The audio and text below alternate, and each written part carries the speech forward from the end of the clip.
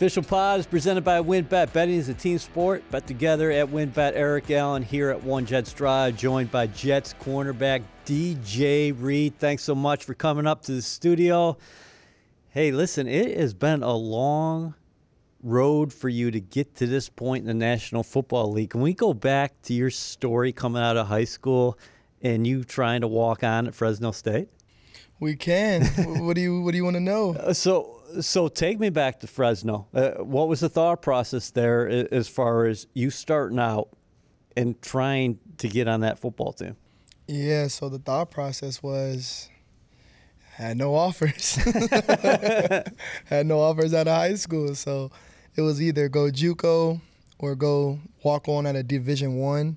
That was my mindset. I didn't want to go to a D2, D3. No offense to a D2 or D3. I just felt that, I could play at a D1 and start. That was just my mindset. Right. So that was the decision I made. And at the time, being in high school, I was kind of anti-JUCO. I was like, in my mind, I was like, JUCO is only for, guys that got bad grades or, guys that messed up or whatever the case was. That's just how I was looking at JUCOs.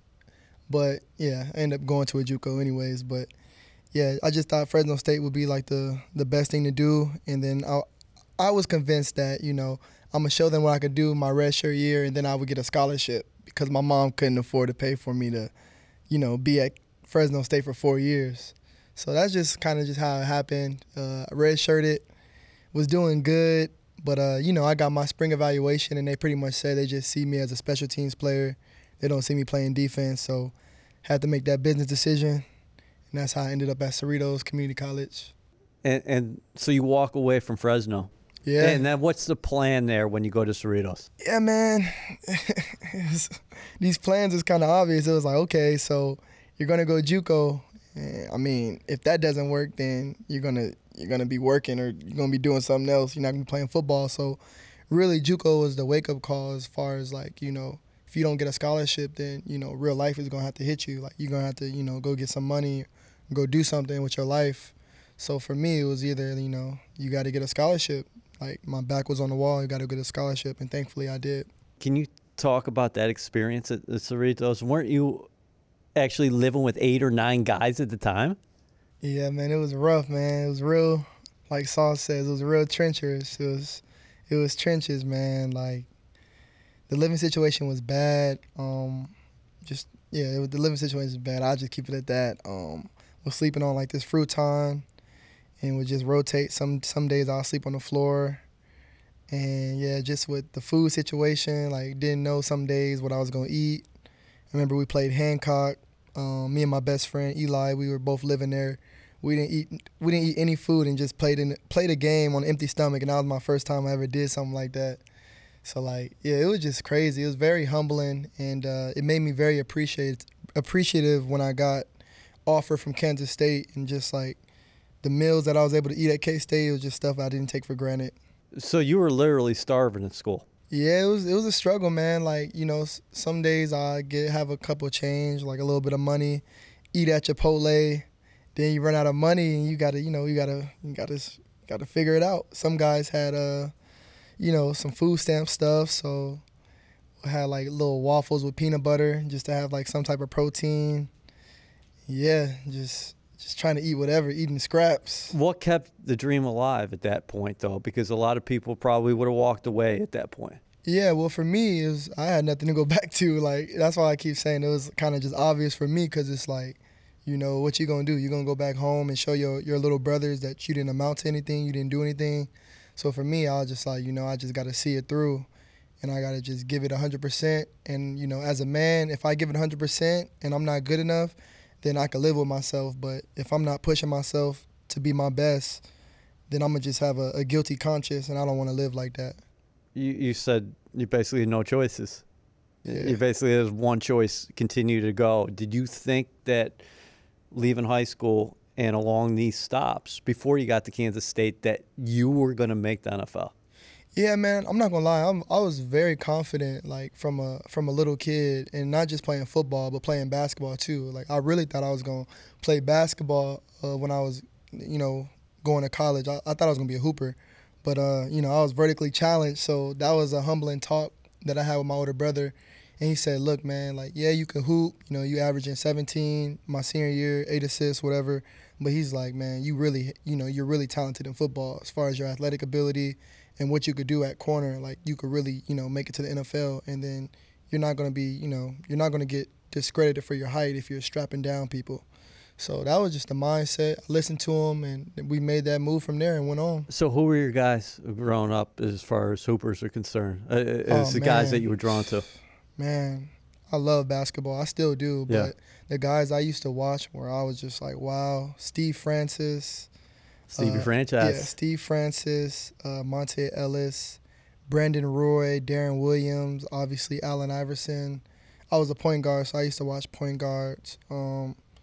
Obviously Curry right now. But, yeah, back then I was a big AI fan. Who else? Baron Davis was nice. Oh, yeah. Nice. Very underrated, but nice. Gilbert Arenas, nice. Tracy McGrady. I used to love basketball, bro. Yeah. I'm a fan of basketball. So you get to the Little Apple. Now you're playing in the Big Apple. But what happened in terms of your breakthrough with K-State? Man, so just going through the JUCO experience, really, like I knew once I got back to a D1, I already kind of knew how, going to Fresno State, I already knew how D1s ran their program. So I already knew what to expect with, like, getting ready for winter and all that. And just I already kind of knew what to expect. So playing for Snyder, first of all, was hard. Yeah. Old school coach, he doesn't believe in injuries. Grit. He just teaches perseverance, execution, get it done, no excuses. So I really trained the right way before I went there, so I was in incredible shape. And once they seen how hard I worked, it fit like a glove. Like, it just worked for us. It definitely did fit like a glove. You got selected in the 5th round by San Francisco. When you started your pro career, did people look at DJ Reed and say, well, you're going to have to make it through special teams and maybe being a nickel? Yeah, man, just off my height.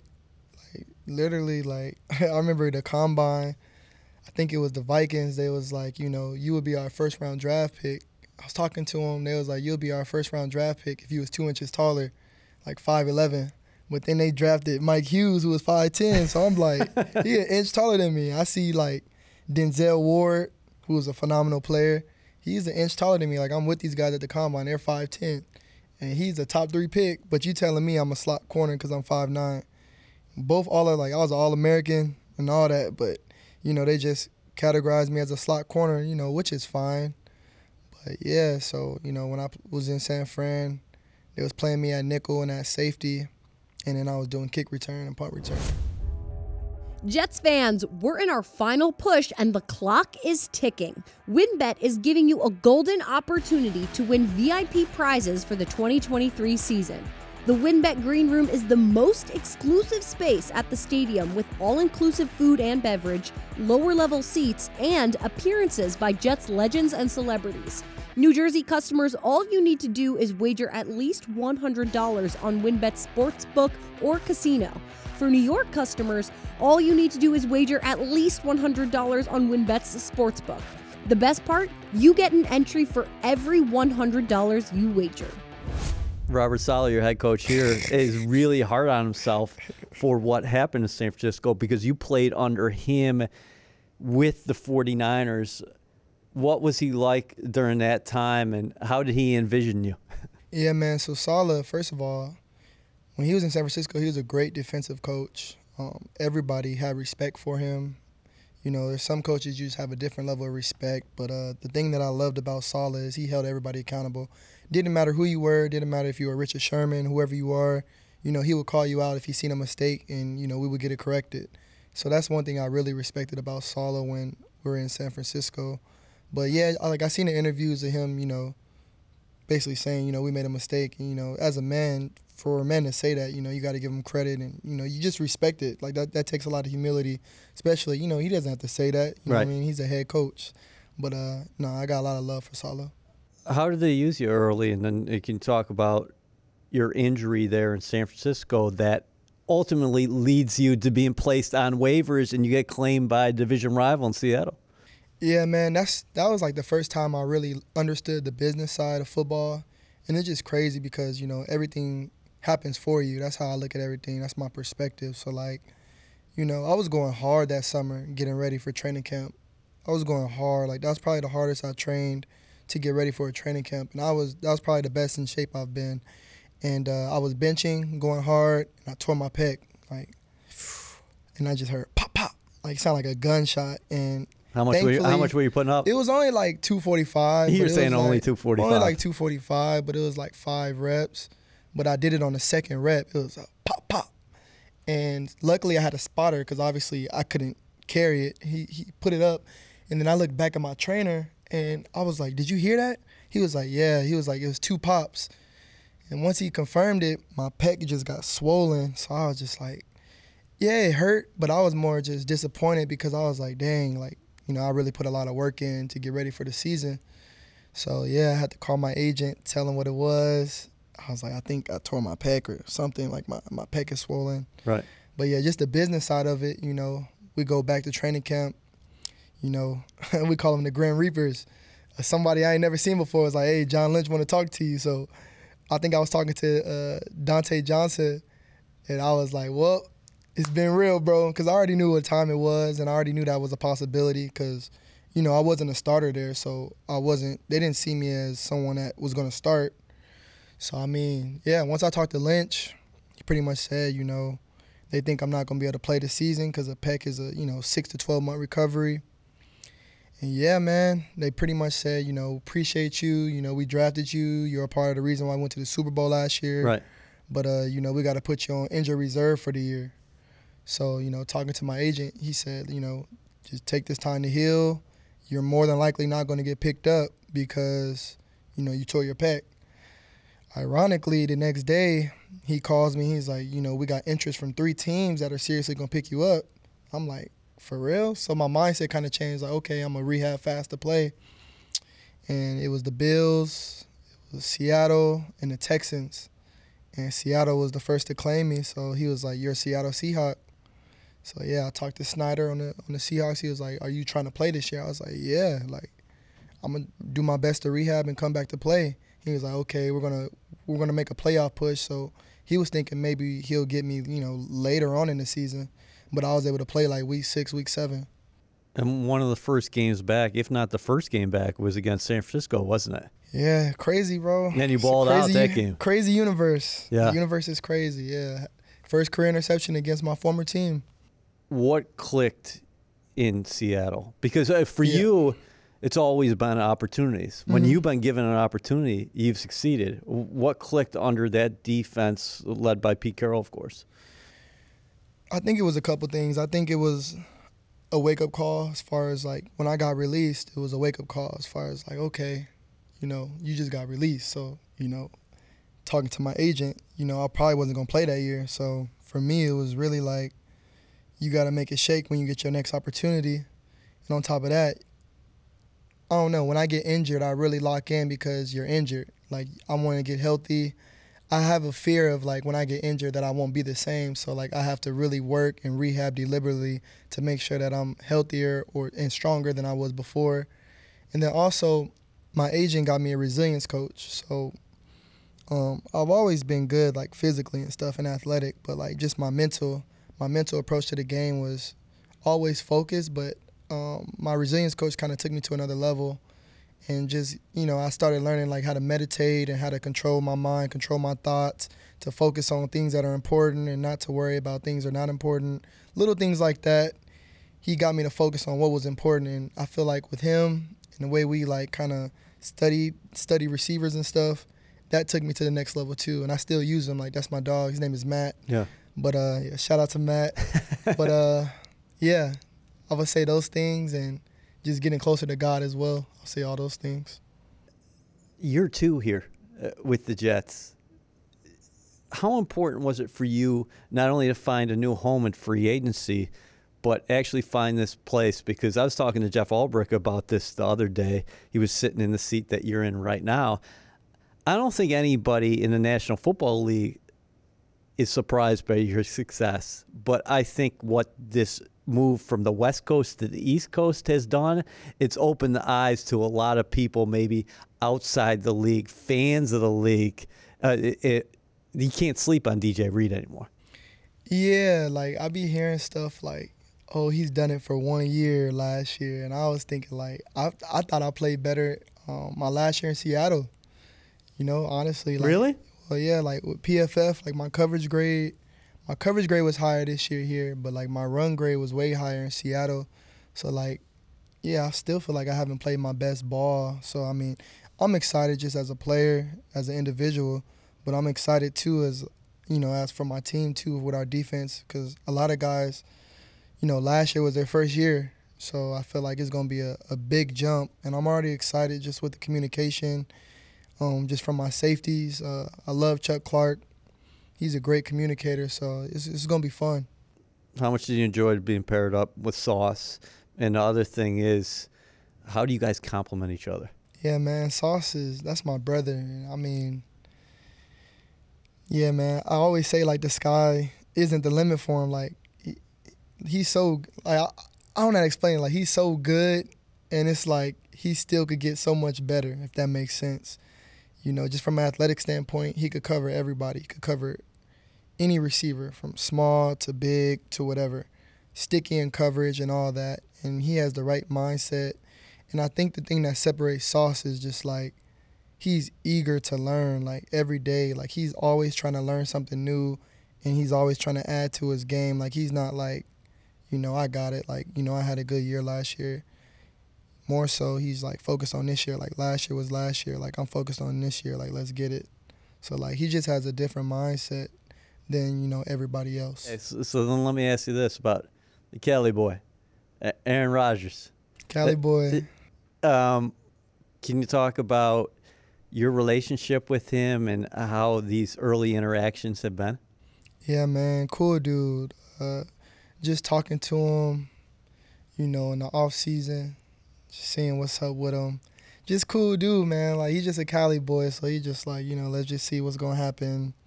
You know, definitely open to, you know, making that move, but we just got to see how the cards lay. And then once he came here, you know, obviously I texted him and just was like, man, let's go. I'm excited. And he was excited too. He was like, I'm excited. Like I'm glad, you know, grateful to do this. Let's do this. So he's just focused. You could just tell just the way that, you know, he works out and just the way he trains and just his leadership. He's leading by action. And you could just tell, like, when you talk to him and pull him aside individually, like he asked me, our first time seeing each other, he was just like, you know, how's the baby doing? And I didn't tell him about the baby, so clearly he know about the baby somehow. So it was just cool. Like, dang, he really, you know, that I had a newborn baby. So I thought that was really cool. And yeah, he's just a Cali boy. We be chilling, man. We be vibing. He's really funny too. Like the music he be playing in the locker room. And what kind of music is he playing? He be playing hip hop. He be playing hip hop. I mean, not in the locker room, in the weight room. Is he dancing to it? Nah, man, he just put it on. Everybody was like, okay, that's what you listen to? It's yeah? Like respect. Put on some old school rap. Okay. And some new school rap. But like, you know, it's just funny though, because you know, you wouldn't expect him to be listening to that. So like, he be doing like little funny stuff like that, but it's cool. How does he raise the competition on the practice field with you guys? You better be ready. Like on defense, if you're a corner, you know, you're going against AR, so you better make sure you're on your P's and Q's. Like it's definitely is gonna tighten you up. And, you know, you got to be tight in coverage. You got to win on the line of scrimmage if you're pressing. You really just got to know what you're doing out there because, you know, one false move, he can exploit you. You played in a Super Bowl before. Yeah. What would it mean to you to get a ring and compete for another one? I mean, that's why we train. That's why I work out. That's why I try to be the best version of myself every day because that's ultimately what I want. Man, be a Super Bowl champion. It's not just getting there. You know, that's cool. I done that. But just winning it, holding up the Lombardi, and just being a part of history and sharing it with my teammates, man, and my coaches, and then the fans, that would be everything, man. That's something I visualize and think about and definitely want to do this year. And speaking about being a champion, you just mentioned what Aaron texting you about your daughter. How old is she now? What's her name? And how has that changed you, having her? Yeah, man, so she's about to be 6 months. Her name is Kinsley Nicole Reed. And, man, fatherhood is beautiful, bro. Like, it's definitely softened me up. Definitely didn't know I had that much love to give to somebody, and she could literally do no wrong. Like, her crying, none of it bothers me. It's just beautiful, like, just going skin to skin when we're just laying down, and just, like, it's like my lock, like the lock in my heart, like, when she just chest to chest. Oh, man, it's just a beautiful feeling. Like, it's indescribable, really, but fatherhood is beautiful, bro. Like, I didn't know that I could love someone that much. That's really, yeah, that's the real. Lockdown corner is locked down. It's only going to get better from here. I got a 3.5-year-old daughter. Oh, that's Girls dope. are the best. They really are. Girl dads, for real. Like, we want to have a boy next, but if I was to have another girl, I would be grateful. Like, it really wouldn't matter.